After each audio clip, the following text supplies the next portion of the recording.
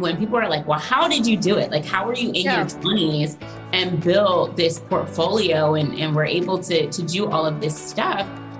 It comes back to that relationship and understanding that I have with getting access to money and funds, and then that willingness and understanding to say, I'm going to pursue not only my goals, but make it a win-win for myself, my community, and any partners or organizations or whomever I'm working with on the financial side to make sure that we all win at the end of the day.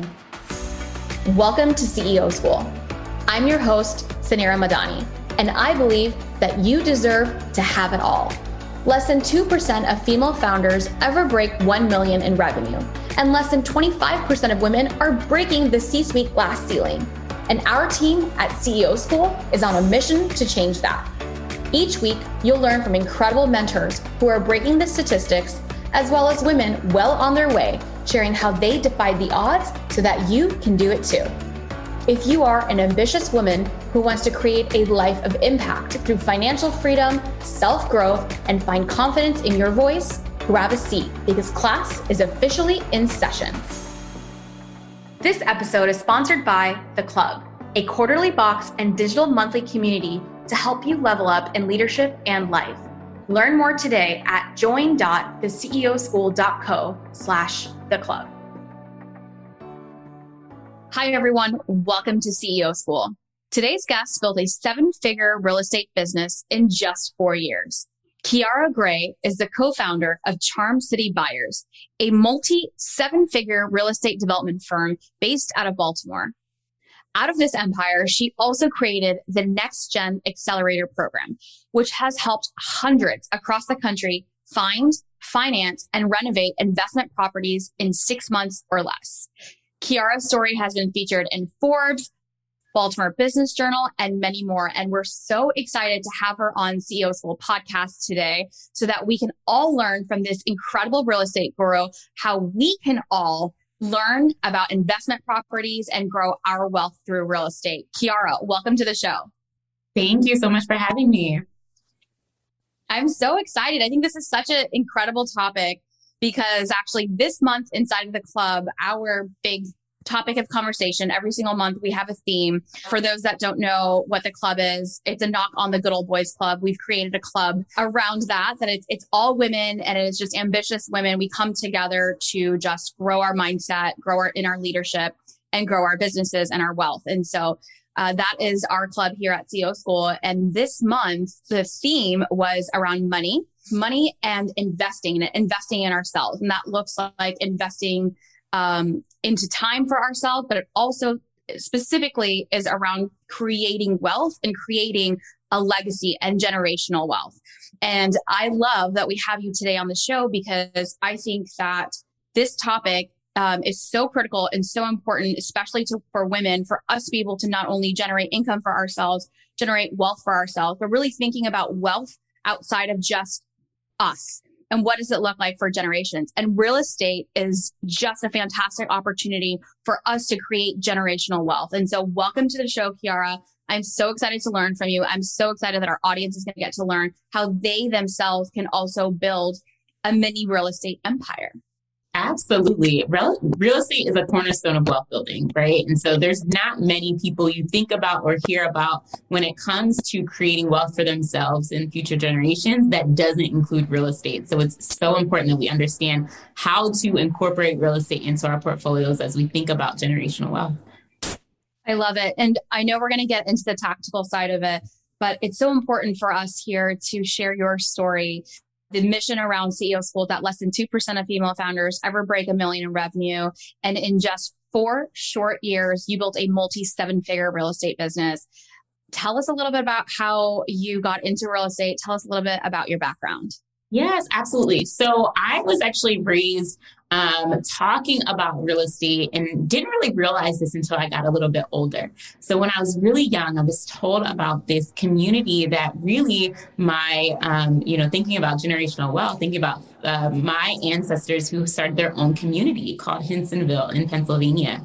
And so I learned about land ownership, about building, about communities really, really young. And I think that planted a seed into me being really interested in real estate in general.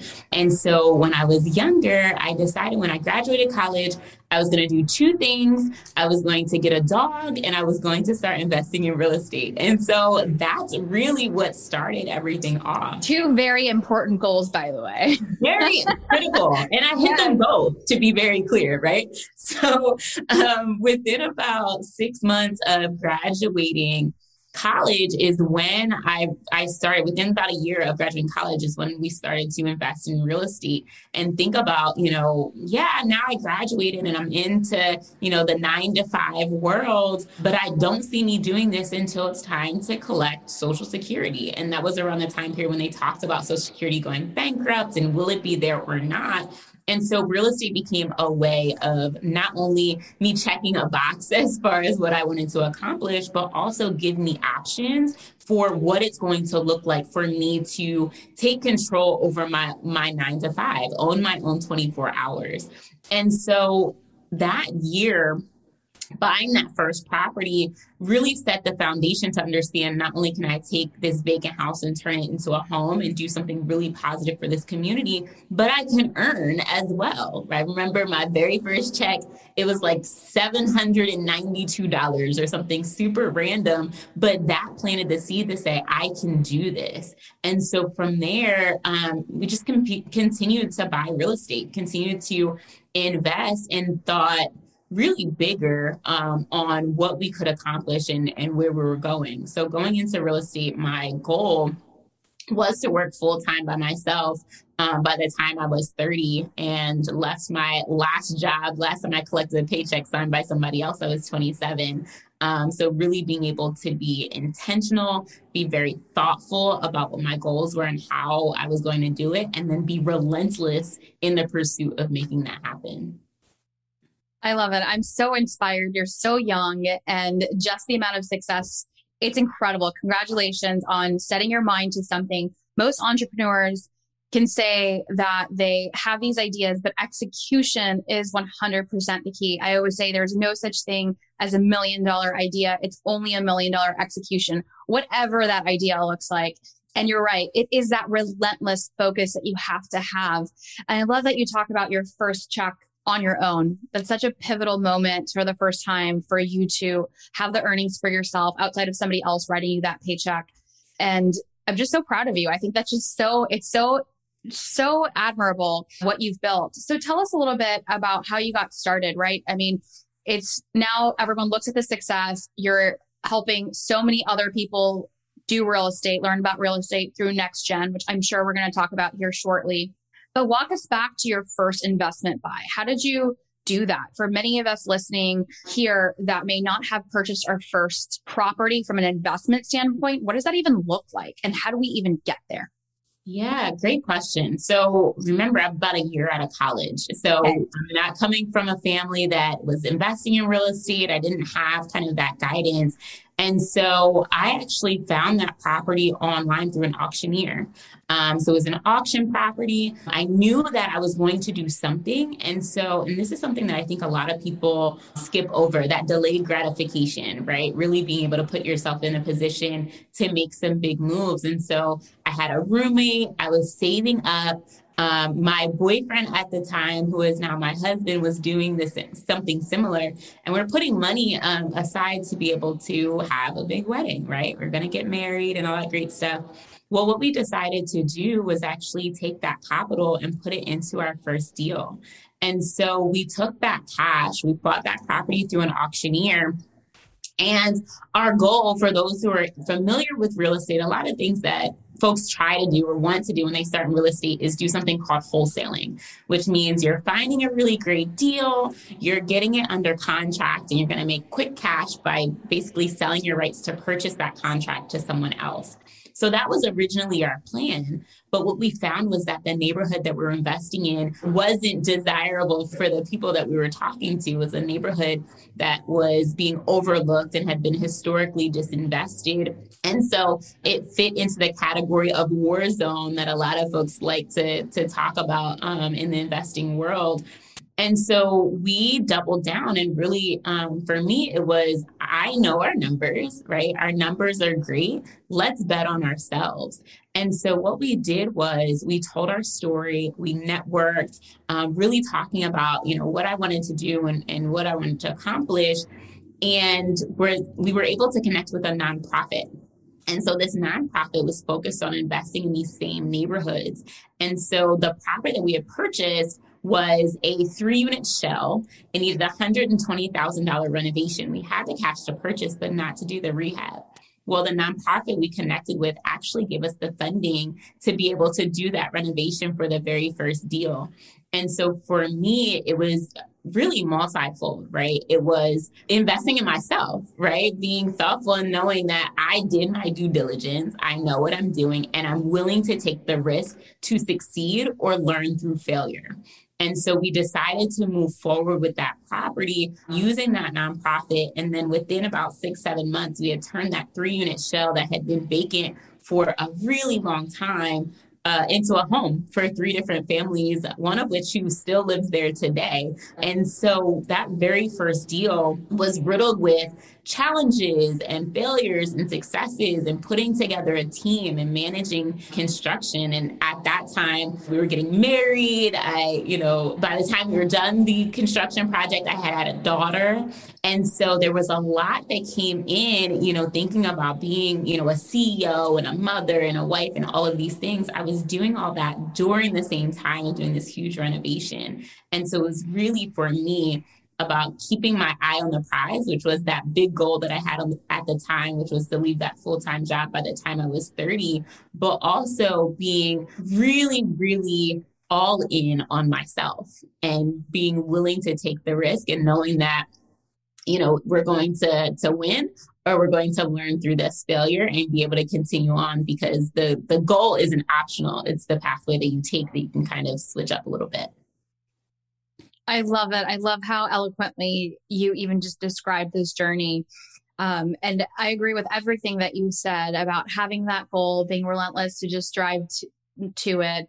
So many failures along the way, but that willingness to fail. And that's what I want to go back and talk about. Failing is scary 100%, but you're going to fail. You're going to fall. Even a child doesn't learn to walk without falling. Like any piece of your journey, you are bound to fail in order for the success to actually take place. And if you're not failing, then there's something not working. And so I love that you talked about that willingness to actually fail. I'm sure there was so many things that came up during that project. And I also really thought what was really interesting in this part is that you didn't actually fund the renovation, the rehab itself. You found a nonprofit to commit to the rehab to then serve, this underdeveloped, underserved area in Baltimore that you invested in, and they were excited to invest to put families in from assuming good income housing or like good housing for families. And you didn't even have to put up the cash for the rehab. That's incredible. Yeah, absolutely. The power of relationships in this industry is bar none. It's a requirement, right? To have these relationships and build relationships and make your goals a reality. And so that actually set the foundation for us to really think about money differently, right? So everyone talks about OPM, right? Using other people's money to Okay, I did not know what that stood for. So thank you for clarifying. Yeah. Let's say that again. Okay, OPM, other people's money. Other people's money, right? And that's the piece that a lot of people don't talk about when you think about all the folks who invest in real estate or build wealth and all of these pieces. It's not always cash in their own pockets. Honestly, a lot of times it makes more sense to be able to leverage cash from other places and use your own money to be able to get a better return or not take as much risk. But using OPM or using other people's money and basically being creative with how you get access to funds really puts you in a position to do amazing things, right? To think about money differently and your relationship with money differently, knowing and understanding that they literally print money 24 hours a day, 7 days a week, and it's your job to be able to figure out how you can access and leverage that to not only hit your goals, but also make it a win-win for whomever you're working with. And so that first project set that foundation. And so when people are like, well, how did you do it? Like, how were you in your 20s and build this portfolio and were able to do all of this stuff? It comes back to that relationship and understanding that I have with getting access to money and funds, and then that willingness and understanding to say, I'm going to pursue not only my goals, but make it a win-win for myself, my community, and any partners or organizations or whomever I'm working with on the financial side to make sure that we all win at the end of the day. I love it. Other people's money. And it's such a, I mean, that's where leverage, you talk about leverage, and in business, you need to have leverage. Cash does not need to be the only option for, it's a component of it. So you can't get started without some cash, but leveraging money and finances is so important. And we're not taught that. We're not taught good principles of finance. We're not taught good principles of banking. We're not taught good principles of investing. And these are conversations that I'm so glad we're getting to have today, and that we're now craving to have these conversations. And it's so important. And that's why wealth for generations has been passed along to the same people, right? And that's why it's because we are not having these conversations. We're not even in the room to have these conversations. And so this is our room now. And I'm so pumped. And let's talk about OPM, other people's money. So could you tell us like some tips, right? So I'd like to build and how big is your portfolio? We have several $1 million worth of real estate at this point. Yeah. So we have a lot of properties right now. Okay. And how does one go about, let's say, what would be some goals, right? So I'm in Orlando, you're in Baltimore. What should we start looking for? So if I wanted to build a investment portfolio, how do I even think about an investment portfolio? Because the first thing that comes to my mind, and that's probably naive, is just rental income, right? Because I'm not in real estate. Is that kind of the first place that you're thinking about your investment portfolio? So here's the thing, and this might be a little bit different, and I'm probably not going to answer this the way you expected, but the way we do things in NextGen and with our mentorship program, when we talk about how do you think about your portfolio, how do you get started, where should your mind be, we actually start more so on your why, your goals, what you see for yourself before we go all the way down to like, okay, what is the result, right? And so the first question I would actually have you ask yourself is, what's even driving me to invest in the first place? What do I see for myself? What's the lifestyle that I want to live? What's the experience that I want to have? And so sometimes people say, okay, well, I just want to, fire my boss. And it's okay, that's great. But then what? What does that look like for you? Because there's a lot of different ways to invest in real estate. There's some where you might be running around like a crazy person and just trying to get it all done. You can make a ton of cash, but it's an active way of investing, right? There's other ways that can be more passive and truly passive, where maybe you're the person, maybe you're the other person, right? Maybe you're somebody's other person to be able to lend or give access to capital that you have, where you're just collecting a check. That is a way to be part of the investing cycle. And so there's all these different ways to invest. And we usually encourage people to focus on what your actual goals are, where you see yourself not only in the next 6 months, but where you see yourself in the next 5 to 10 years, and then back into, okay, is rental income something, being a landlord, something that would work for you? Is it flipping? Is it wholesaling? Is it being, kind of behind the scenes as a lender? Because there's a lot of ways to accomplish your goals in real estate. It just depends on what your goals actually are. I love that. I love that you talked about the why first. And that is super critical. We talk about that all the time here at CEO School. Business and entrepreneurship and goals are not meaningful unless you really have a purpose behind them. So if your only purpose is to build wealth, that should not be the only reason. So there has to be a drive that goes further, that is making an impact in whatever that part of your world or your heart or that looks like for you, but that drive needs to exist. That why needs to exist. I love that you turned around and said, what are the actual goals? And so it's really tough right now when I think about the 50,000 listeners on the podcast to think about her, right? And so there's so many different, and you're right, there's so many different ways of thinking about real estate investing. And you probably have the women here listening that could be the OPM. I could be an OPM, right? And invest on the sideline to help build a portfolio that way.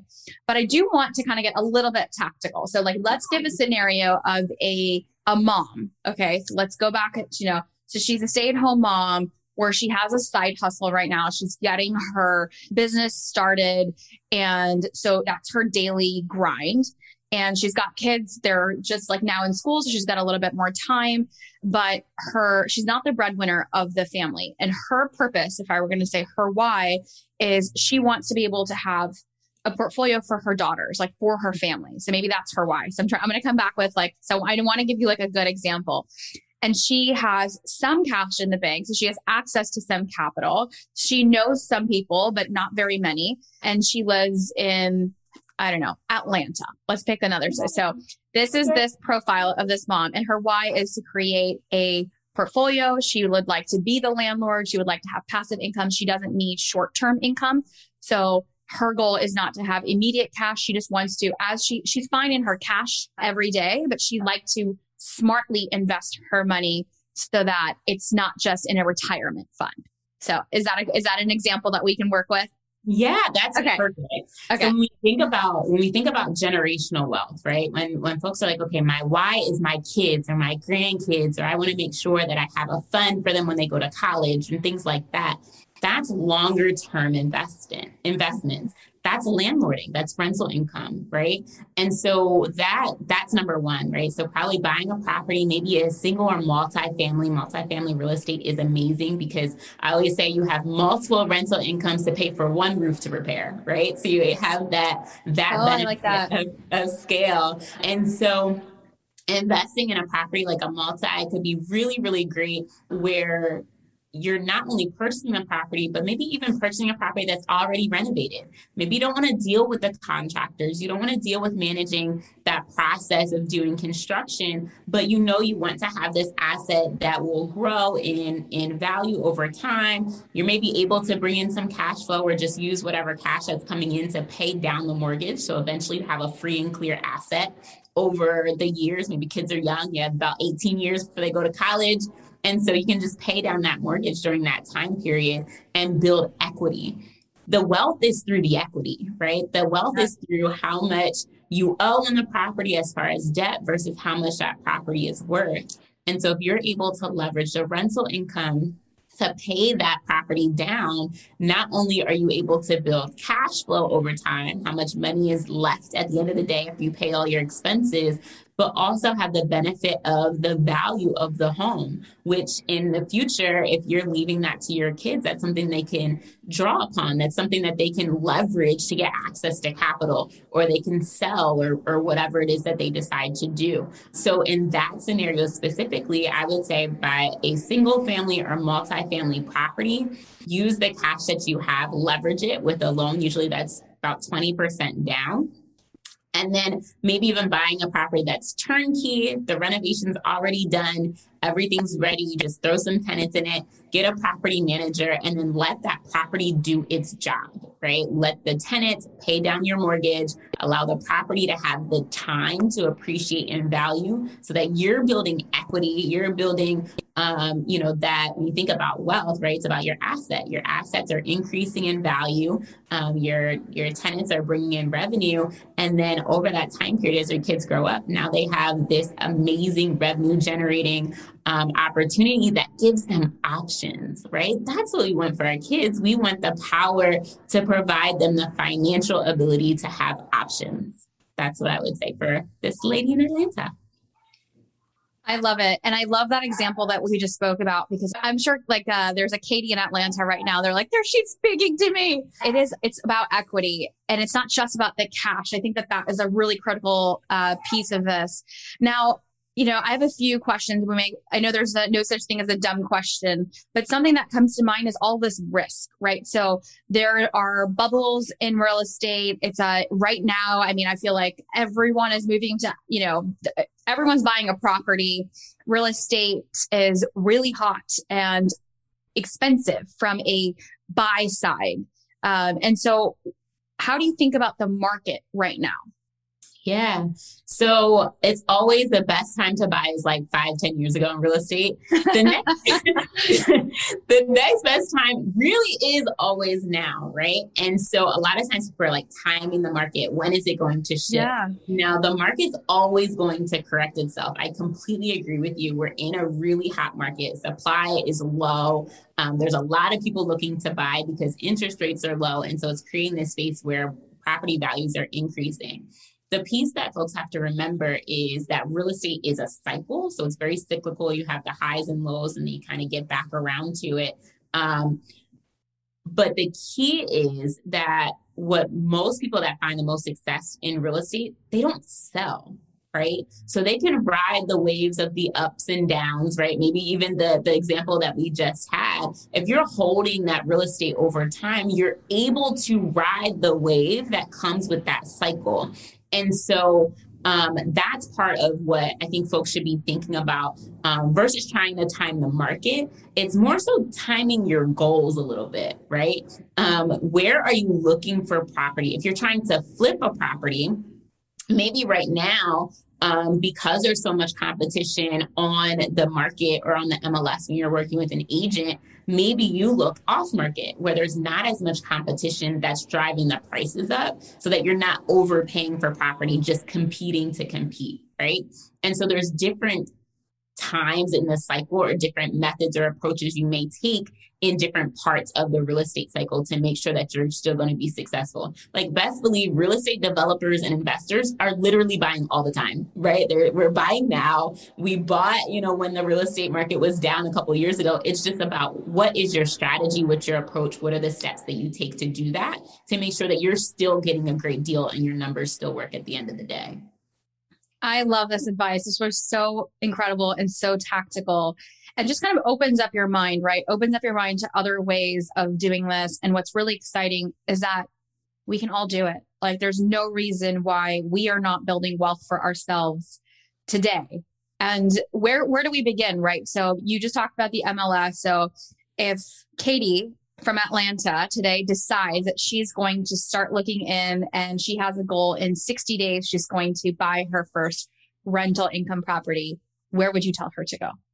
So my favorite thing for people to do when they're first starting, when they have when they're flexible enough and they're in a space in their life where it makes sense, or they're willing to delay that gratification, kind of do what they have to do what they want to do. My best advice to folks is leverage that FHA mortgage, leverage the mortgages where you have a low down payment. You're able to get into properties with relatively less cash, less cash than other types of loans, but buy a multifamily property, live in one unit and rent out the others, right? And so what that does is it gets you into a property, you're able to bring in rental income, you're not using a ton of your own money, and you're getting rid of your most people's highest expense each month, which is their housing expense, whether that's a rental or a mortgage.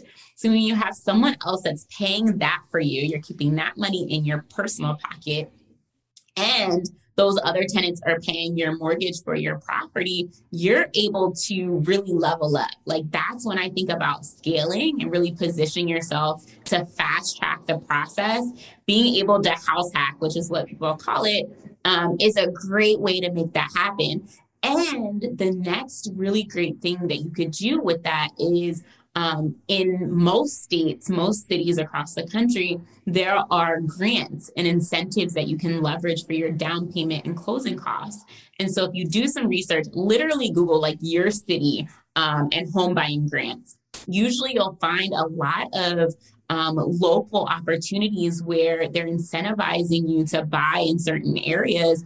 And then that whole 3.5% that you typically need to put down for FHA, that can come from somewhere else. Right. So not only do you have an asset that's going to increase in value over time, you're not paying your personal housing expense. You have someone else paying your mortgage. You're making some cash flow.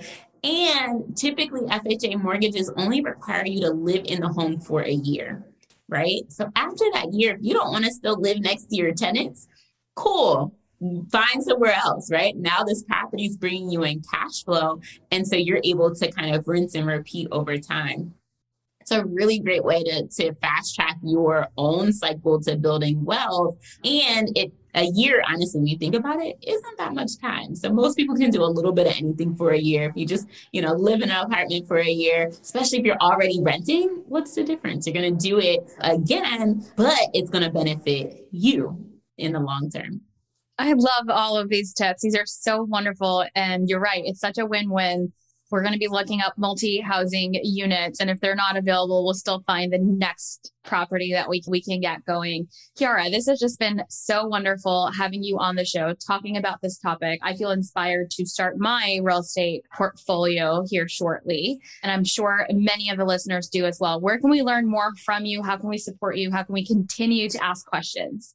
Absolutely. So we are on Instagram, on Twitter, on YouTube. It's Charm City Buyers everywhere. So you can find us at Charm City Buyers or at charmcitybuyers.com to learn more about what we do, how we're impacting Baltimore and helping folks build wealth, and how you can too. I love it. Thank you so much for all that you do. And I love how passionate you are about creating that wealth for everyone. I think it's super important. And it's just really, really beautiful to see not only your success, but what you're able to do with your accelerator Next Gen and how you're serving your community, how you're serving Baltimore. Cheers to you today. And can't wait to see you guys next week on the show at CEO School. Thank you so much for listening to our podcast and show. Our team at CEO School works extremely hard to bring you the best content, authentic conversations, and expert guests curated every single week to keep you leveling up in leadership, business, and in life. If you've enjoyed today's episode, please leave us a 5-star rating telling us what you enjoy the most. We will be sending CEO School swag for the next 100 reviews, so don't miss out. Write a review and send us a screenshot at podcast@theceoschool.co to claim your swag. Again, it's podcast@theceoschool.co to claim your swag. Thanks so much. We love having you here.